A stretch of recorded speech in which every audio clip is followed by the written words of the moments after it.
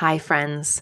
Before we dive into today's episode, I wanted to let you know that if you like what we talk about here on the Belonging Podcasts, I think you'll really love my book. It's called Root and Ritual: Timeless Ways to Connect to Land, Lineage, Community, and the Self. And it is available right now wherever books are sold. It is a beautifully illustrated guide to connecting with the earth, your ancestors, and your communities as you come home to your whole self. Though we live in a radically different looking world, the needs of our bodies and spirits are the same as the ancestors we come from. I divide this book into 4 parts: land, lineage, community, and self. And I take you on a journey for engaging more deeply with your life. I provide stories from my own life, and I share rituals, recipes, and ancestral wisdom, journal prompts to support you on your individual and unique and sacred path. You can get more info and bonuses at rootandritualbook.com and pick it up at your favorite bookstore, online, or in person. Thanks for all your support. It means the world to me. Welcome to Belonging, a podcast that explores how to come home to yourself in the age of loneliness. I'm Becca Piastrelli, your host and guide on a journey of courageous reconnection, as we explore topics like ancestral wisdom, cultivating meaningful sisterhood, living with the seasons and cycles of the earth and your body, and what it means to be a good ancestor. Hello, and welcome back to Belonging, the podcast. It's Becca Piastrelli here, coming to you on a kind of amazing rainy May day on my side of the hill here on coastal Miwok land in California. Having just arrived back a few days ago from the 2nd annual ancestral pilgrimage to Ireland. We had such a good time. Is good the right word? Powerful, transformative, amazing, magical.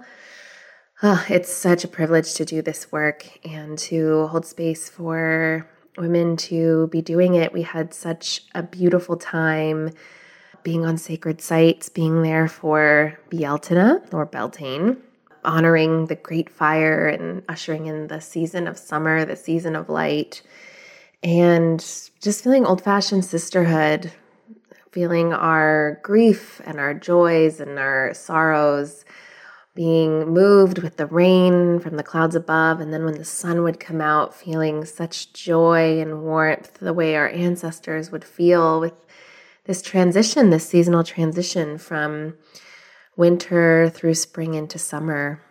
I also really felt so nourished in deep ways. I could feel before I left that I really needed some bone deep rest, and actually was having this experience of like, what is rest? I'm trying it, but I can't figure it out. And that land is so gentle and is really beautiful at holding your body. And spent a few days after the retreat out west in the Burren where the Cliffs of Moher are, and really just integrating it all. And now I'm back. And was I gone for years or was I gone for 2 weeks? Oh, linear time, you are fickle. But happy to be back and feeling different, feeling grounded, feeling more tuned in to the aliveness that is in the trees and the plants and the flowers and in my own body, and with just some amazing best friends. We're forever bonded for life by spending a week together on sacred land, and thinking excitedly about my next adventure, my next journey, the next pilgrimage I will be leading. Details coming soon. And then I got to interview one of my heroes who is on this podcast today, Lila June. I usually record the intros right after I talk to these folks, but I was literally speechless and crying yesterday when I interviewed Lila. She is someone I really, truly look up to. I talk a little bit more in the opening about how I came to know who Lila June is, but it was really activated through what happened at Standing Rock in 2016, and really hearing about these water protectors and these Indigenous folks who had such fierce conviction and deep connection to the land, and hearing about their ceremonies and the power of their prayers, and feeling that activated in my own body and my own Indigenous self. And then I got to see Lila perform. She is a public speaker, a poet, a hip-hop artist, an acoustic singer-songwriter. I saw her perform a few months ago, and it felt like the whole room was alchemically shifted from her performance, from her words. And so I knew, I knew it would be a powerful conversation. And then to hear her story, which you'll hear in a moment, I am humbled to be in her presence and very honored to have shared this conversation with her and with you. So the official bio is, Lila June is a nationally and internationally renowned public speaker, poet, hip-hop artist, acoustic songwriter of Dene and Cheyenne lineages. Her music and message centers around intergenerational and interethnic healing, as well as the articulation of Indigenous philosophy. Her life story of addiction, abuse, discrimination, and eventually overcoming these battles gives her a powerful vantage point from which to share a message of love, unification, and healing. She is the co-founder of the Taos Peace and Reconciliation Council, which works to heal intergenerational trauma and ethnic division in northern New Mexico. So there's so much that Lila is doing and being in the world. She is fully activated. She is fully sharing her gifts, and I'm just so excited for you to hear this conversation, which is actually about her European side, about her embracing her European indigeneity as a Native woman, native to Turtle Island, the United States, and what her ancestors, her European ancestors, asked her to do, coming to her in ceremony, forgiving her for rejecting them, and then inviting her into a deeper healing of what it means to be European and all of the atrocities that I'm speaking as a European descended woman, as our ancestors went through, that led to them perpetuating this harm, and the way she as a Native woman can really see from the way her Native ancestors have been treated, how there's so many parallels with the European Indigenous story. It's powerful. It's calling those of us who are white into a deeper truth. It's activating and beautiful. So I highly recommend checking out the show notes of this episode at belongingpodcast.com, because I'm going to include the music video for her song Mama Lad, which is Welsh for motherland, filmed on location in Wales and Scotland, and a bit more of her work and a bit more education that she invites us into around the correct and incorrect naming of her people, and what she asks us to do and not do as way people to honor the people, the ancestors of the lands we live on. So head to belongingpodcast.com to see more of that. And I will stop talking and invite you into this deeply powerful conversation with Lila June. So I'm so honored to have you here talking to me. I've been following you basically since I became aware of you with Standing Rock, and credit goes to Starhawk, who talked about meeting you in a sweat, and you were wearing this shirt that said Boudica, which helped me learn about this woman who really stood up to the Roman Empire, and then that had me really curious about who you were, and I've been following you and listening to your music, and then saw you perform in Berkeley last year, and have really just been, a fire has been lit within me from witnessing you and learning from you. And I recently came across this article you wrote. I'm not sure the original place you wrote it, but I read it in White Awake, about healing your European ancestry. Right. Yeah. Yes. Yeah. And you I'll ask you in a moment to introduce yourself and who your people are, because that's a very complex question no matter who you are in this world. But I was just very struck with you, an Indigenous woman who's really standing up for the earth and for Indigenous rights, and to be talking about your white side and watching what that ignited in me as a white woman, as a woman of European ancestry, to see you really claiming that and talking about it. So I'm thrilled to have you on and to see where this conversation goes. So my first question to you, Lila, is who are your people? Thank you. So I'll introduce myself in my mother tongue.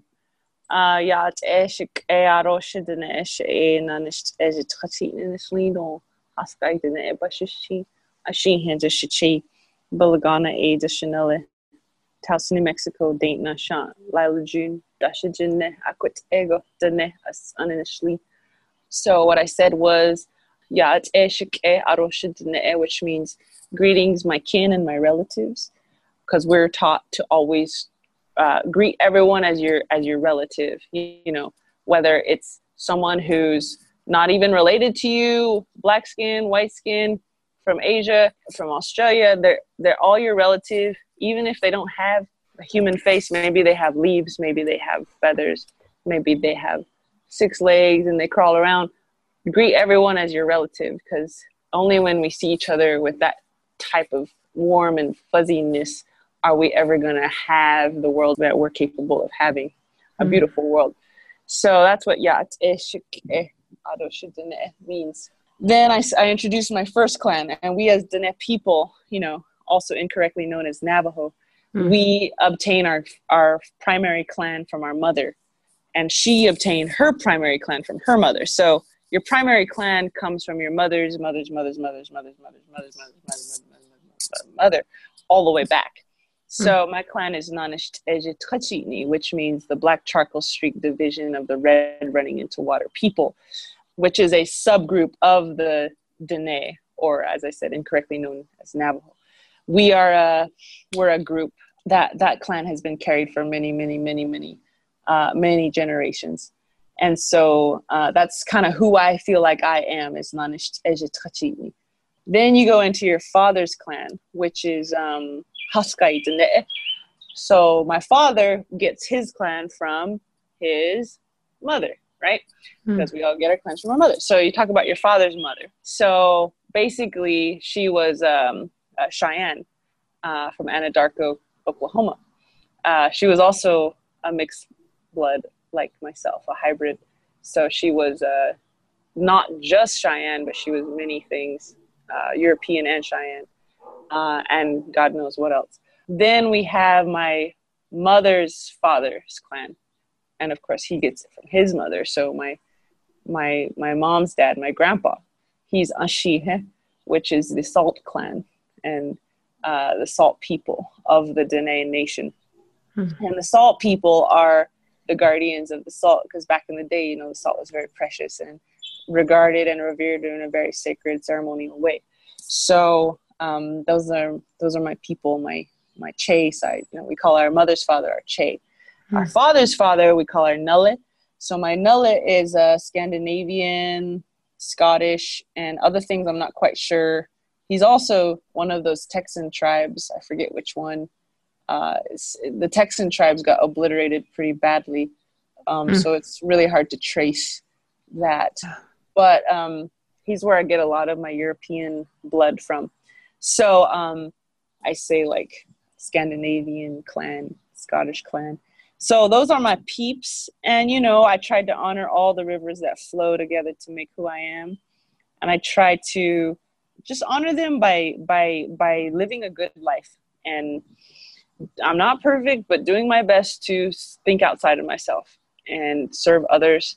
And in that way, I bring honor to all of those 4 rivers that make me who I am, all my 4 grandparents. So that's who I say my people are. Thank you. Beautiful. I'm just noticing my own reaction of noticing which of my 4 rivers I feel like less of a connection to, and hearing you speak like so clearly and honoring of each of your 4 rivers, and me being like, maybe in my like whiteness, I've lost that connection. So I really thank you for bringing that into this space. I have a question, which is, so in Navajo is incorrect, and that's because that was given to that name was given to your people by the colonizers. Is that correct? Correct. Okay. I feel like that's a good bit of data to punctuate here for our listeners. Thank you for that. Thank you. And most nations, most indigenous nations have that issue. Really? We are known by a name that isn't really our true name. And it was because it was given to by the colonizers. Yes, that is part of the campaign of colonization, is to rename everything. Yes. Because the way that we name the land and the people dictates the worldview through which we see the land and the people. So that's part of the very deliberate plan of colonization, is to rename everything. Right. I'm trying to remember. I had a guest a few weeks ago, Lara Valeda Vesta, who said that in her Northern European ancestry, there's a saying that can be translated to naming is the first magic. And that, by doing that, like, you can either cast the spell of disenchantment, or you can really honor something. So that really resonates for me, that, naming is a means of control in many ways. Yes, and a means of liberation as well. It's only one element of the larger plan of liberation, but it is definitely an element of it. Yeah. Yes, thank you. Okay, so I'd love to know, it's such a big question. I'd love to know your story of belonging. It's like, well, how much time you got?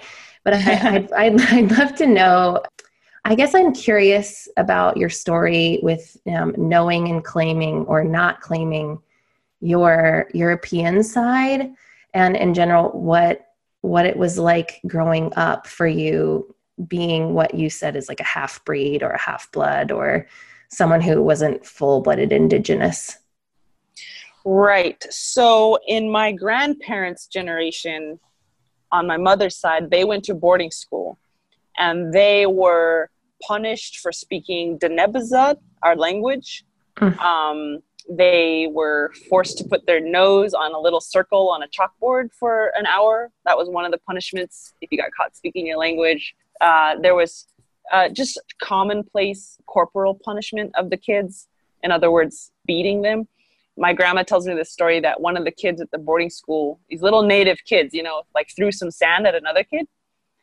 And the teacher brought the kid up in front of the whole class, raised her hand really high, and just brought it down on his face as hard as she could, and just said, don't throw sand at people, So the boarding schools that were compulsory for all indigenous children during the late 1800s, early 1900s, really challenged our people in terms of holding on to who we are, because there was serious consequences for being who and what you were. So this is why both of my grandparents on that side are very devout Christians. They're very patriotic. They celebrate 4th of July. They're very they have brown skin, but they're very Americanized to the bone almost. And so their parents also went to boarding school. So they're sort of like second generation boarding school kids. So, but then you fast forward to my generation, that's after the 60s, that's after the American Indian movement, that's after a flourishing and a reclaiming of our identity as indigenous peoples. And now all of a sudden, instead of it being bad to be Navajo, now it's kind of bad to be, European, because you don't want to be associated with the people who inflicted the boarding schools on us, the people who inflicted the massacres, the people who inflicted slavery and genocide and you could go on and on with all the horrors that colonizing forces inflicted on this land. So for a long time growing up, I felt very ashamed that I was part European, and I was taught to be ashamed of that because, they're those naughty colonizers. You don't want to be associated with them. Right. So for a long time, I kind of just wouldn't say that I was European. I would say, I'm Dene. I'm just Dene, and that's it. And that's all I would say. And I hadn't even dug into my father's side and found out that he actually was part Cheyenne and other things too. So I was just very myopic in that of like, I'm just Dene, and I don't even want to admit that I'm European. And I could pass, you know, I have pretty brown skin, I have pretty native features. So I could kind of quote unquote pass as full blood. My brother, on the other hand, he has the same mom, the same dad, but he came out really light complected. So I watched how the world treated him versus me. And depending on what context we were in, I had the better advantage or he had the better advantage. If we were in native communities, he got picked on, he got made fun of. Everyone saw him as the other, you know, because he was pale skinned, whereas I just slipped right in and everyone accepted me, right? And I just saw him be tortured by that, and I could feel it. And I didn't like that. So later on, fast forward to when I'm about 20 years old, I was sitting in our Hogan, which is our ceremonial structure in Denetra. You know, it's an octagonal structure that represents the womb, and it's where we go to pray. It's also where we live. It's also where we teach our kids. All of those things happen in the same space because we see them as all part of the same project. So as I was sitting there, I don't know why it happened or what spurred it. I don't quite remember, but I remember all of my European ancestors came, and they came like a flood. And I knew it was them because they told me it was them. And I knew it was them because I could see my grandmother on my dad's side, who was part Cheyenne, part European. And she had passed away before I was born. And I don't know how I knew it, but you know how sometimes you just know it. It's just so in your face that it's like, okay. And I wasn't calling on them necessarily. I wasn't, you know, any of that. But one of our elders was beckoning us to claim ourselves in this space and to claim our clans, all of them, all 4 of them. So I claimed them, and then boom, here they come. And I could feel them so strong, and they were so beautiful, and they were so tender, and they were so kind, and they were so beautiful. And I remember thinking like, oh man, I'm so sorry that I never truly honored you. I'm so sorry that I've rejected you my whole life. I just kind of felt kind of silly, you know, like these are people, you know, they went through their own crazy stuff, which I'll get to in a second. And so I said I was sorry, and they just came with grace. They're like, daughter, do not be sorry. Like we've been here for you the whole time. We never left your side. Even when you disowned us, we didn't leave your side, you know, even when you couldn't feel us, we were standing beside you. And it was so deep. And I just cried and cried and cried. And I was just like, whoa, that's pretty wonderful, right? Because I was becoming whole. I was becoming that full river, and I was feeling that full river that I am, and all those rivers that came together to make who I am. So then I started doing more research. I'm like, oh wait, you know, there's a lot of parallels between what happened to European peoples and what happened to Native Americans. It's striking. They have language prohibition, you know, as late as the 1920s. If you were caught speaking Welsh in school, they would tie a block of wood around your neck with the letters written WN, which stood for Welsh not. You should Google it. It's very interesting. It's tragic. And the only way a kid could get this Welsh knot off of their neck, this block of wood, is if they caught another kid speaking Welsh. And so this is how they humiliated the Welsh identity out of existence, or at least they tried to. And the real word for Welsh is Cymraeg, right? The language is called Cymraeg. So Cymraeg is making a comeback now. There's all kinds of revitalization projects. And it just reminds me so much of what we're trying to do on Turtle Island, yes. You know, AKA America, of bringing our languages back. So another parallel is disease epidemics, right? They estimate that 98% of Native Americans, or indigenous peoples, as we prefer to be called, were wiped out by disease. 98%. So any Native person you see is a descendant of the 2% who didn't die. Yeah. Wow. Which is kind of a big honor, right? You're like, whoa, I like somehow made it through that, that impasse. You go to Europe, you have the bubonic plague, right? The Black Death. It killed 1 out of 3 people overnight on the whole continent. And probably more than that, honestly, but that's what a conservative estimate is, 1 out of 3. So imagine 1 out of 3 people that you know disappearing. That's a lot of people that you love. That's a lot of people you treasure. That's a lot. That's your uncles. That's your sisters. That's your father. That's real trauma that we as Europeans are carrying that we haven't fully dealt with because we never had a place to deal with it. Right. I could go on and on. There's also, effigy that was found in German soil in 2009. And it was a clay effigy of a woman. And this woman is believed to, she's found throughout Europe, what we now call Europe. And she's thought to represent the feminine and the sanctity of the earth and the sanctity of the woman and how we center the feminine. Not to say the masculine is not important, but the masculine is made more beautiful as it centers the feminine. So they radiocarbon dated this effigy found in German soil, and they found that it was 40,000 years old. And so this is what I believe we as Europeans need to get back to is, okay, we can't think on a scale of 2,000 years. That's not serving us. Right. That is only serving to reinforce this false identity that we are warlike, that we are awful, that we are mean to each other, that we enslave each other, that we're white supremacists, that we're monarchs, that we're, all the things basically that our history says that we are is not true. It's a result of thousands upon thousands upon thousands of years of trauma and people acting out of fear instead of acting out of love. And so that's very easy to do. I mean, look at nations all across the world. Like, we fall to fear often. So my point is, I started to research what my European ancestors went through, and it gave me much more compassion for them.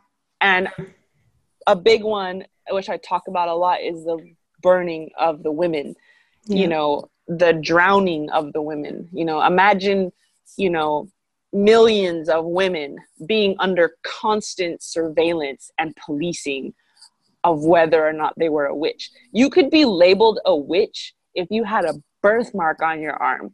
You could be labeled a witch if you knew what mugwort did for the body.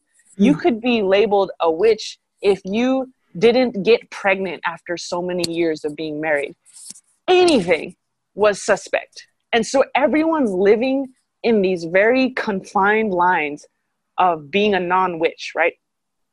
And all of the indigenous culture that goes along with being a quote unquote witch, right, which really means wise, witch means wise, a wise woman, is going underground because it's being suppressed. And those few who were brave enough to say who and what they were, unashamed and unabashedly, were punished, oftentimes with torture, rape, death, burning alive, drowning alive. So you have to understand that this was not just an assault on the women. It was an assault on the men who loved them, because men oftentimes have this inherent drive to protect. And if they feel as if they failed to protect the women, it seriously is a blow to their soul. And so you have the soul of the women being destroyed, and you have the soul of the men being destroyed simultaneously. Imagine watching your mother get burned alive. Imagine watching your as a man, watching your sister get burned alive. Imagine watching your wife get burned alive. These kinds of things happen very frequently in that time period. And so, in other words, I can summarize all of what I just said to say, I realized that as a European woman, there was no shame in being European. There was only love. There was only grace. There was only kindness. And there was only forgiveness. That there's not room for anything else right now. Because when we carry the type of atrocities that we carry, I mean, we think Trump is bad, right? And he is. I mean, he's not. What he's doing is bad. I can't judge the person as bad, but what he's doing is bad. But he is child's play compared to what European leaders, quote unquote leaders, were doing to people. It was hardcore just to live there. And so I think that it's incumbent upon all of us to take a look at whiteness, as it were, with a lot of compassion and a lot of patience, even if we feel like, quote unquote, we don't deserve it, right? Because we've perpetuated all this trauma that was inflicted on our people.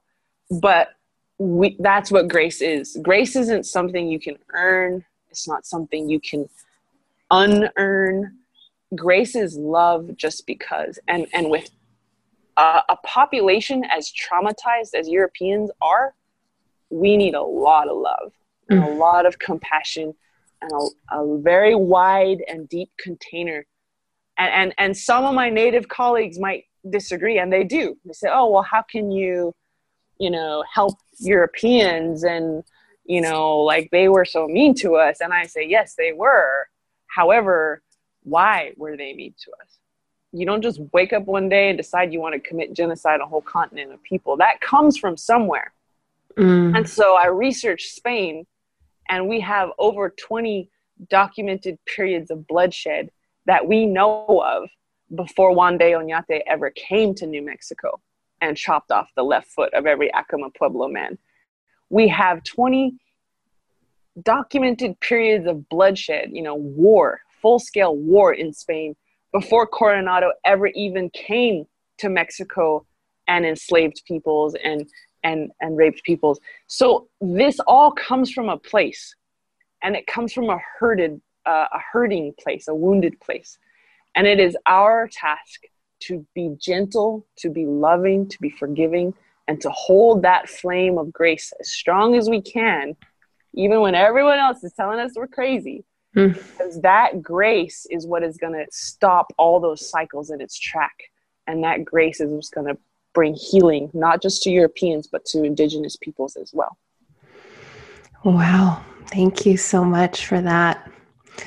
I'm noticing, I'm feeling challenged and relieved by what you're saying. I think the challenge comes from this idea of forgiveness, particularly because I don't have, I'm just hearing you being able to meet this information from a place of really recognizing it from your native side.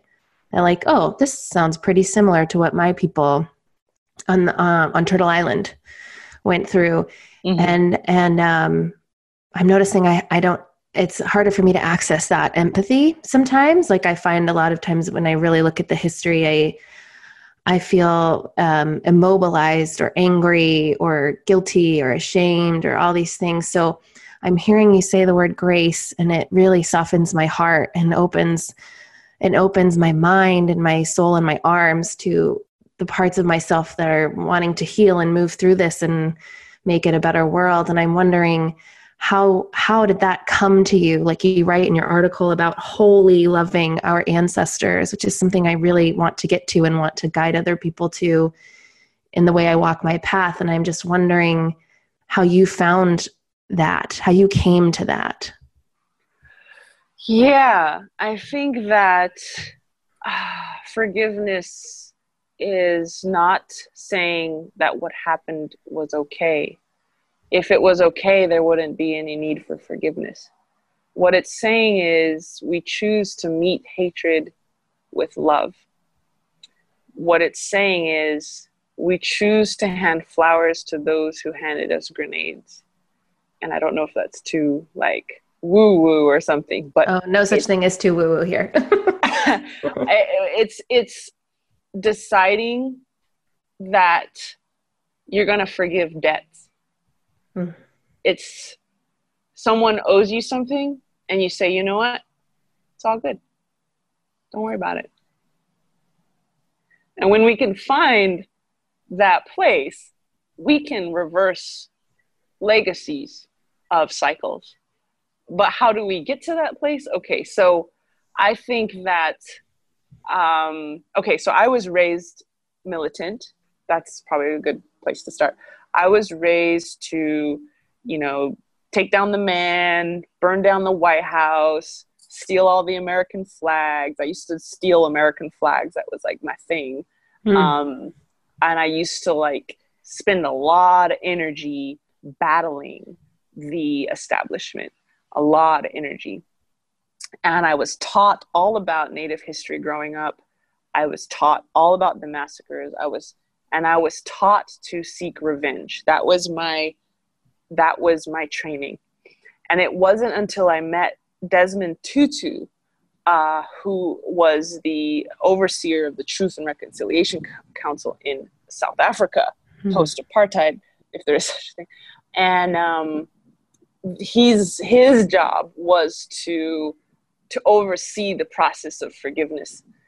And he spoke so eloquently about forgiveness. And I honestly can't remember exactly what he said, but whatever he said opened up a whole new world to me. And I was like, whoa, you can meet all this pain with love? And I just liked it. My soul gravitated to it. I was like, I like this. This feels more constructive. This feels more effective. This feels like this is going to work. Because I've been stealing flags my whole life and it's not doing anything. It's not changing anything. And so I decided to take up this philosophy of forgiveness. And on my path, I really was forgiven myself. And I'll try not to get too off topic, but basically I was born into a world of drugs and alcohol. And I started doing drugs when I was 11 years old. I'm 29 now. I didn't get sober till I was 23.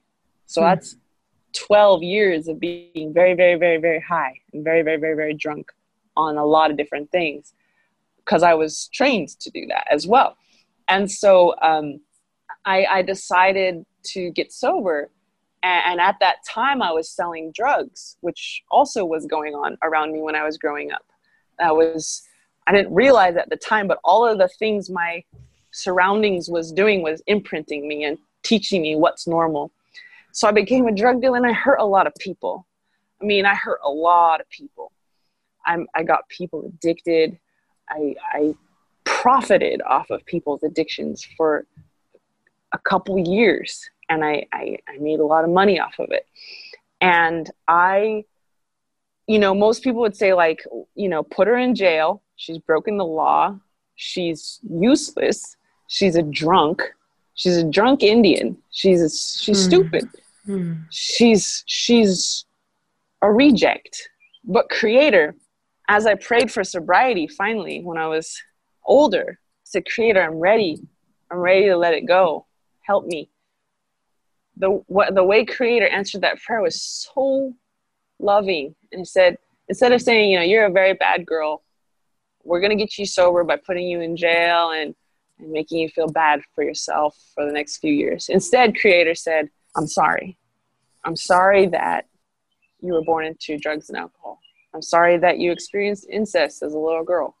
I'm sorry that you've been raped your whole life. I'm sorry that you used drugs to numb the pain. I'm sorry you were taught drug dealing is okay. And it was just a lot of sorry. And no one had ever told me that before. And it allowed me to step into this leader that I am today.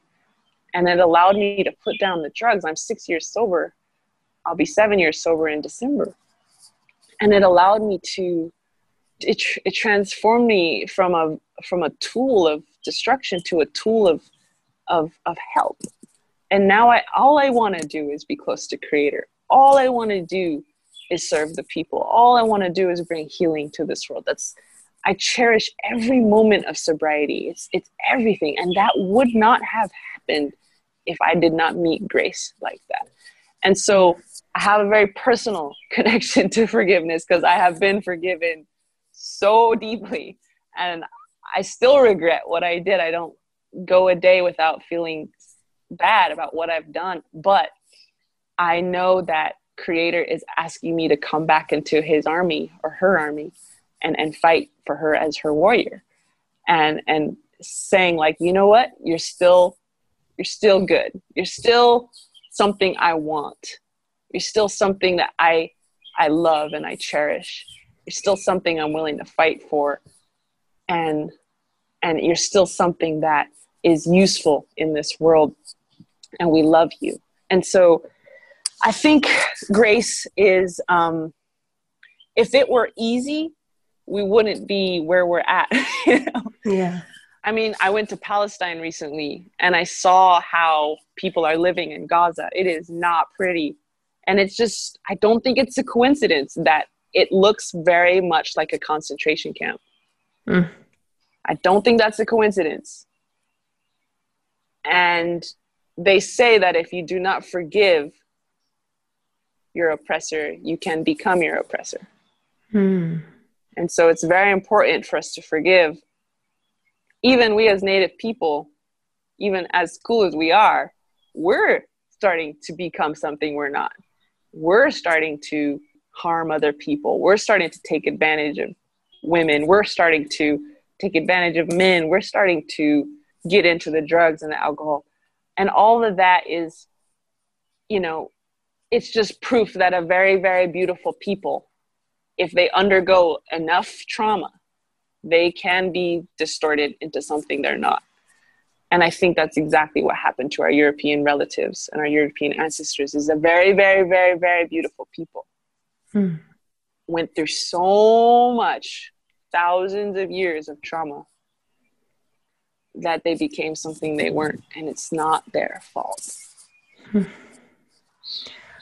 Oh, Lila, thank you so much for sharing your story just now. It's really what I'm feeling for you is like a great reverence of your power. And I can see now, like I remember the first time I saw you perform, it felt like a shockwave moved through my whole body, like zhuzh, and I could feel like this pure energy coming from you that felt like unstoppable.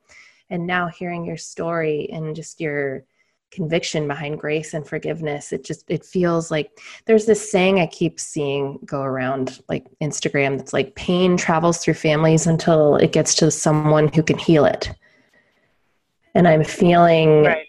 It feels like, you know, you're that person, you know, for your lineage. And I feel so much like I can be that person for my lineage, and just this deeper, yes, we're in a really painful time politically. And I really love I really am grateful for the fact that you're saying like, this ain't nothing, guys, this ain't nothing, to really give us a deeper context to what we can be a part of in like this battle, as you say, for creator, this battle for the earth, for humanity with open eyes.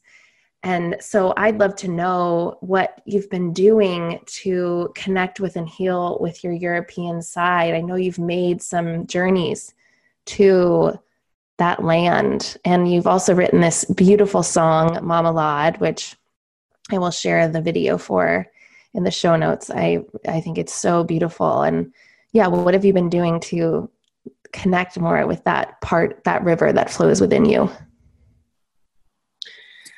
Two things. One is journey home to Europe and participate in the ceremonies there, connect with the land. Yeah. And two is treat the indigenous peoples of this continent in the same way I wish my ancestors were treated by the Romans. And what I mean by that is walking on this land, Turtle Island, as a guest. Even though I am like quote unquote half indigenous, and I even have this thing in my file called Certificate of Indian Blood that says I'm one half. You know? Wow. It's hilarious. But and I'm certified Indian, you know, but even though I have that, I also have this European side to me. And I think it brings honor to my lineage, to my ancestors who were overtaken by Romans, and God knows who overtook the Romans. I don't know, it's all these cycles. But by walking on this continent as a guest and doing for them what I wish had been done for my European ancestors. So what do I mean by that? If I get invited to perform somewhere, I try really hard to ask the indigenous peoples of that land if they think it's okay for me to perform there. Wow. Like at Bioneers conference in San Rafael, California. Bioneer says, oh, can you do a keynote speech? I say, okay. But I say, wait, did the Miwok say I could do a keynote speech? So I talk to the Miwok. I consult with them. I talk with them. What are you guys doing? This is your land. Yeah. Okay, there's a big fancy building here that was probably paid for by all the gold that they looted from your land. What do you guys want? Is it okay if I come? And of course, the aunties and the elders say, yes, please come and speak. I say, okay, well, what should I say? You know, I have what I want to say, but is there something I should elevate or talk about that your people are going through? And they always say like, well, you know, we have this gravel mine thing going on that's trying to destroy our sacred site. Could you talk about that? So, okay. So, or I get invited to the Santa Cruz College or UC Santa Cruz, right? And they're like, you want to do a speech on food? I'm like, okay, but I need to talk to the Amamutsan people. What do they got going on? What do they need to be elevated? And they say, yeah, we need help with this issue. So I try to insert that into my speech. Or better yet, in Bioneers, I just brought the Miwok on stage with me. I had them say it. So you always try to be mindful that you are in someone's homeland. Yes. You are not entitled to live there. You are a guest. And that's a hard one, right? To ask a lot of our European American brothers and sisters, because we've been born into this education that says we are entitled to this land. We are entitled to the highest income bracket. We are entitled to the best real estate in the area. And the natives can go live way far away on the worst land that there is because we are American, you know, but American is not an ethnicity. It's there's no depth, no deep lineage to it. And so it honors everything and everyone when we have the humility and the gentleness to say, whoa, wait a second. I am in Miwok territory. I am in Chochenyo Ohlone territory. I am in Yuchi territory. I'm in Huntsville, Alabama as we speak. I'm in Yuchi territory. I'm in Cherokee territory. I am on Coast Miwok territory. All right. Yes. Beautiful territory because of how they took care of it, right? Yes. And so, and if you're in New York City, I'm in Lenapehoking. I'm not in New York City. Re-see the land and walk on it in a good way. And so that's one way, right? Is to always, and in Coast Miwok territory, they have this thing called the Shumi land tax, which is a voluntary tax, which every single person can pay to the Ohlone people, to the Miwok people, or whomever it is. And that is used for tribal cultural restoration projects. And so I love that because it's like European Americans are working with Native peoples to say, you know what? I may not be able to reverse colonization and fix what happened on this land before I got here, but at least my existence can be a proactive one. My existence can stop that legacy in its tracks, and my existence can bring some kind of effort to restoring the cultural practices and institutions of the indigenous peoples where I'm standing. So it amounts to usually like $20 to $50 a year. And a lot of people pay the Shumi land tax directly to the Ohlone tribe, and they're using that money to build a roundhouse in Oakland, California, and to restore trout to the rivers in Oakland. They're doing beautiful things, and I think that's a great model for the rest of the country to follow. Okay, so that's one way. The other way that I honor and reconnect with my European self is I went home, you know, and I went to Devon, England, Wales, Switzerland, Italy, Paris. I went to Budapest. You know, I'm very privileged to be able to do that. I know not all of us have those opportunities, but I think if we pray for them, we can get there. And I walked on the mountains. I walked on the shorelines. I went into the Tuscan forests. I went into the homelands of my ancestors, and I felt them again. And I think that just because the mountains in what we now call Europe have lost their people doesn't mean that they don't still need their ceremonies. So we got to go back and bring those ceremonies back, even if we don't know quite what we're doing. Bring a strand of your hair, put it on the ground. That's a ceremony. You're reconnecting yourself with the land. Bring some mugwort or some different plants that our ancestors worked with and gift them to the land. I had the very great honor of going to a sacred site in England, which you'll see in Mamolad, those rocks stacked on top of each other. Those are called tors. And tors are sacred sites. And on top of almost every tor, there's a pool of water. Don't ask me how that pool of water got there. I don't know. It's not man-made. It's just there. Yeah. And so that pool of water is where we pray. And so I was very honored to work with several indigenous European women who brought me there as the sun was setting in the west, full moon rising in the east, and we prayed. And we threw in the holly, we brought the apple, we brought the mugwort, we brought all of the herbs of our grandmothers, and we talked. We had a talking circle about our grandmothers, and we mentioned their names. And one of our sisters was pregnant with a baby boy. And so we were healing so many generations backward and forward with that ceremony. And I think that I have a friend, Emma Kunis, who is wanting to bring European American women back home, and do those ceremonies with them. So I will let you all know once that's a little more fleshed out. But that's two ways that I reconnect with my European lineage. One is honoring the indigenous peoples of this land, Turtle Island, aka America, or if you prefer Turtle Island. The same way my ancestors should have been treated by the Romans when the Romans barged in and systematically raped everyone and relocated people and had their own trail of tears all over Europe. And treat people as hosts, as knowledgeable experts of how I should walk on this land.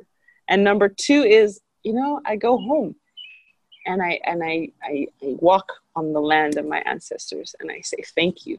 And it's a very wonderful thing to do.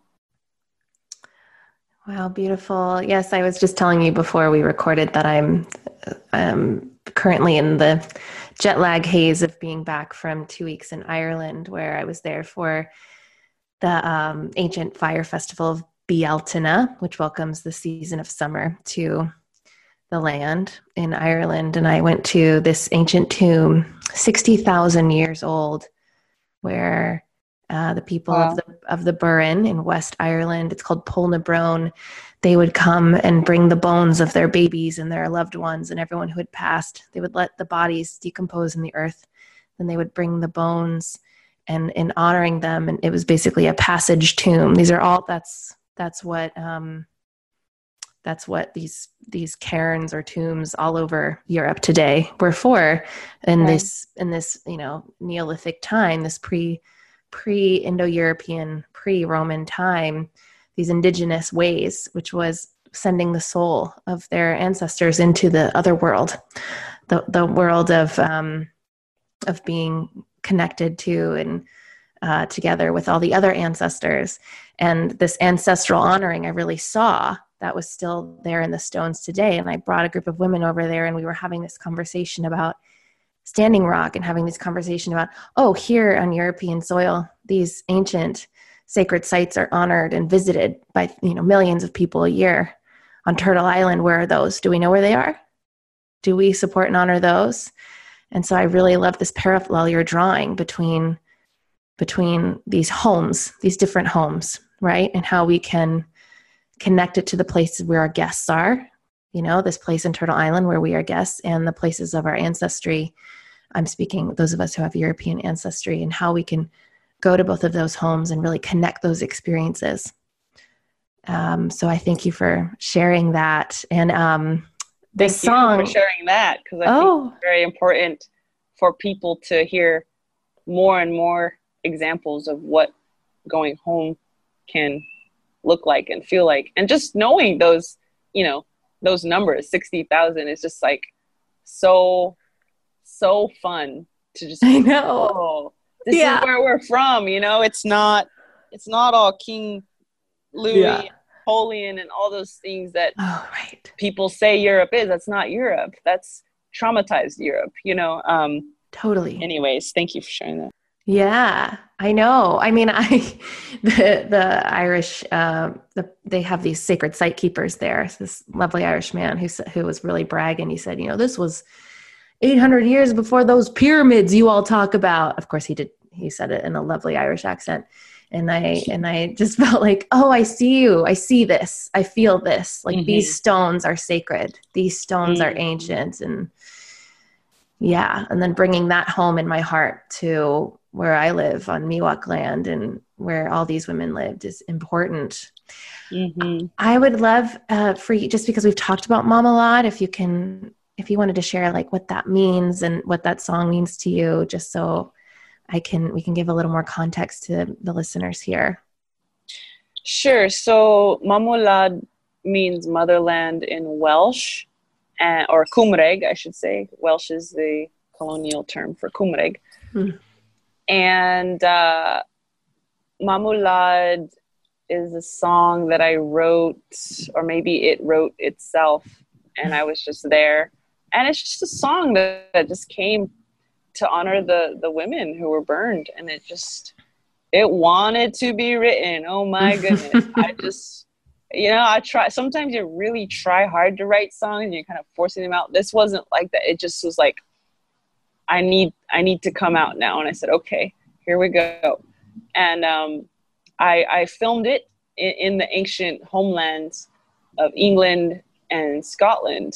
And a large part of it is filmed in Wistman's Wood, which is the last standing oak grove in, I want to say England, or if not England, like a large part of England from the Druidic times. Wow. Because we were oak people, yes, which is Miwok people were oak people as well. Connection. But we were oak stewards. And when the British Navy was ramping up, they cut down the whole thing that we had stewarded for millennia or tens of thousands of years. So this was one place the British could not get into because it was so rocky, and it was just really hard to bring the equipment in and out of there to cut it down. So I'm sitting on some oak trees that are very ancient and very precious to the people there, who know what they are. And it's just a song to honor primarily the witch burnings, but really all of European heritage, and to honor that these women who were so-called witches were usually the ones who understood the herbal medicines, who knew how to pray with the mountains, who knew how to pray with the stones, and they were the healers, right? So there's a very deliberate attack on the keepers of indigenous European knowledge, which is why, in addition to asking people to not wear Native American costumes for Halloween, I also really ask people to not wear witch costumes for Halloween, because that does not honor the depth of suffering that occurred on these lands and destroyed these women. And it perpetuates a stereotype that is the very stereotype that destroyed our connection to our ceremonies and our connection to our heritage as indigenous European peoples. And then I also mentioned Magyarország, which means the people's land in Hungarian, which is one of the few non-Roman languages in Europe. I also mentioned Nasza Ziemia, which is a Polish phrase, the people's soil or our soil. So I say Mamulad, Magyarország, Nasza Ziemia, all those. I'm trying to invoke some of the European languages. And I also mentioned the bards. And the bards were the Scottish storytellers. They were the Gaelic keepers of songs and stories, kind of like what I am for this time. Mm. And when the British moved in to the Scottish homelands, the first people they would kill were the bards, and they would bury them face down so that their stories would die with them. Oh. And so there was a really sick destruction of our culture and our heritage, our stories, our lore, that to this day, I think we haven't healed from. We haven't had a space or enough time to heal from. So this song is really, there's a phrase where I say feeling is healing, and these tears are falling like rain. And so it's like, you know, let it rain on this land. Let us grieve. Let us feel, you know, the depth of the pain that we don't even know we're carrying half the time. Let us grieve. You know, it's okay. You have a space here to grieve. You have a space here to connect. You have a space here to feel. And I'm going to hold you through this song as you're given a space to do that. And I'm going to hold you with love, and I'm going to hold you with tenderness and forgiveness and kindness. And through that feeling, through the courage that some people will have to feel, they will then heal. And then we can let it go. And then we can not perpetuate these cycles, right? Right. So that's what I would say the song is about. It's so beautiful, and it brought me to tears when I first heard you play it on Ohlone land last year. And having just stepped on the island land just across the sea from Wales mere days ago, I can really feel all of that in my body. I can really feel there was so much grief happening, and there was so much reconnection happening. And I think a lot of those of us who identify as white or with European ancestry feel that severing. I think you say in your article, like, we need to shake the amnesia. Like there's a little bit of a fog around us where we're like, we don't know, or we don't want to ask, or we're just white, and that means there's nothingness, you know, and I think that's what this song really invited me into in a deeper way. And it's been my journey for the past several years of shaking that amnesia and putting my hands on those stones and crying and wailing and screaming and feeling it to heal it. So I thank you for the words, for the way you bring in this bardic medicine for those of us on this path. Thank you, sister. And I think that for those of us who have that courage to feel, you know, what do you do afterward? And I think the answer is cement that self-love within you and all around you, and know that this is who you are, that you come from honorable lines. And even when the whole, you know, world is pointing fingers at us, that we are the quote unquote bad people, you know, that we have to, even if we don't say it out loud to them, we have to know inside of our mind that that is not true, because they don't realize it, but they're just further entrenching the problem when they label us that. Like Native Americans, you know, obviously I work with a lot of Native nations across Turtle Island, and I hear it all the time, like, oh, those pilgrims, or oh, those this and those that. And I understand where that comes from. Trust me, I get it. We've been through the mill, but we don't understand as a Native people that every time we say that, we're actually deepening that amnesia, and we're making it harder for European Americans to access those places that they have to access to heal. Yeah. And the only way we're going to fix what's going on Turtle Island is if people are healed. We're not going to shoot arrows at people and make things better. We're not going to put them in prisons and make things better. We should learn from the European Americans who are traumatized that prisons don't solve anything. They just make things worse. And so that punishment, that punitive justice that I think a lot of us as European Americans inflict on ourselves is not moving things forward. It is only through restorative justice. Yes. Which is what happened to me. When I was a drug dealer, they took me in their arms and said, we have a place for you. We have a job for you, and you are not bad.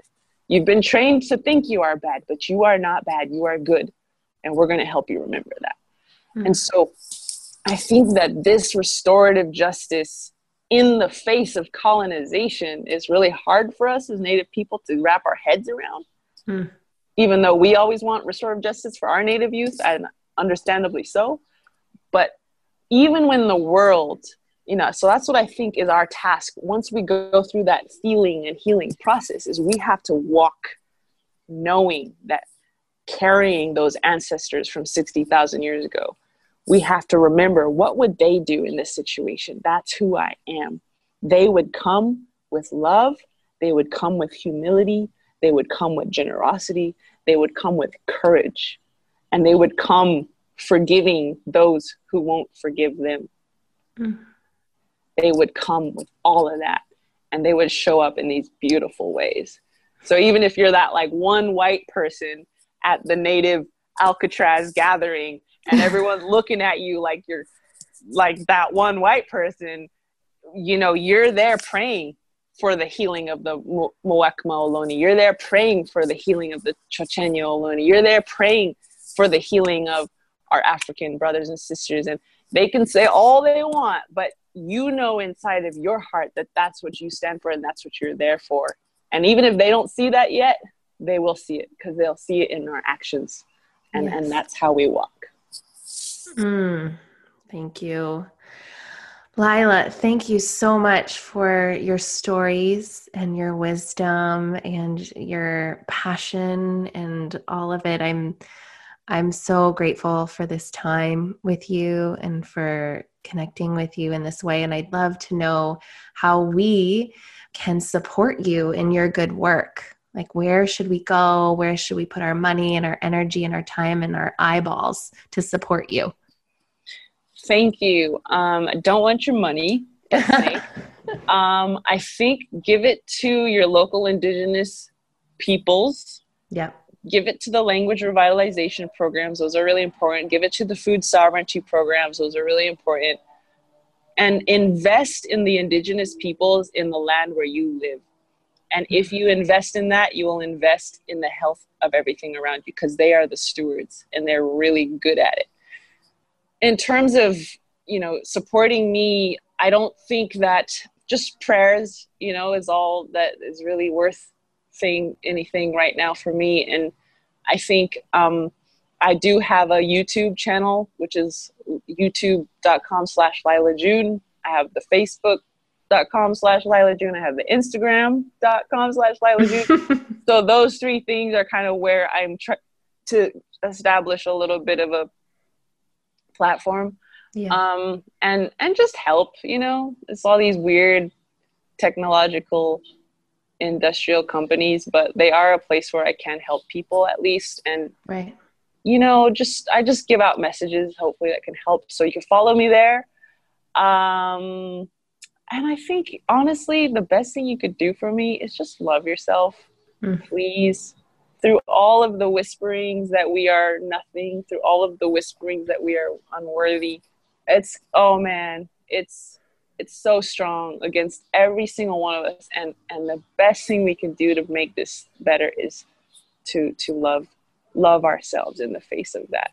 So try and deepen that sovereignty within yourself. And as women, we have a different set of challenges to heal from than men, and the men have their challenges and the Two-Spirit have their challenges, and all of it boils down to self-love, which is hard, but I think that's what you could do for me, please, and thank you. Yes, you got it. Thank you for that ask. Well, thank you so much for your time, and this has been a really beautiful experience. Thank you. You're welcome, sister. Have a wonderful day. Okay, bye. Bye. Thank you so much for listening. I know your time is sacred, and I hope this episode infused some inspiration and meaning into your day. For show notes, links, and references from this episode, you can go to belongingpodcast.com. Also, be sure to subscribe to Belonging on Apple Podcasts, and if you have a moment, leave a review. This helps my little podcast reach more listeners, and I would be ever so grateful.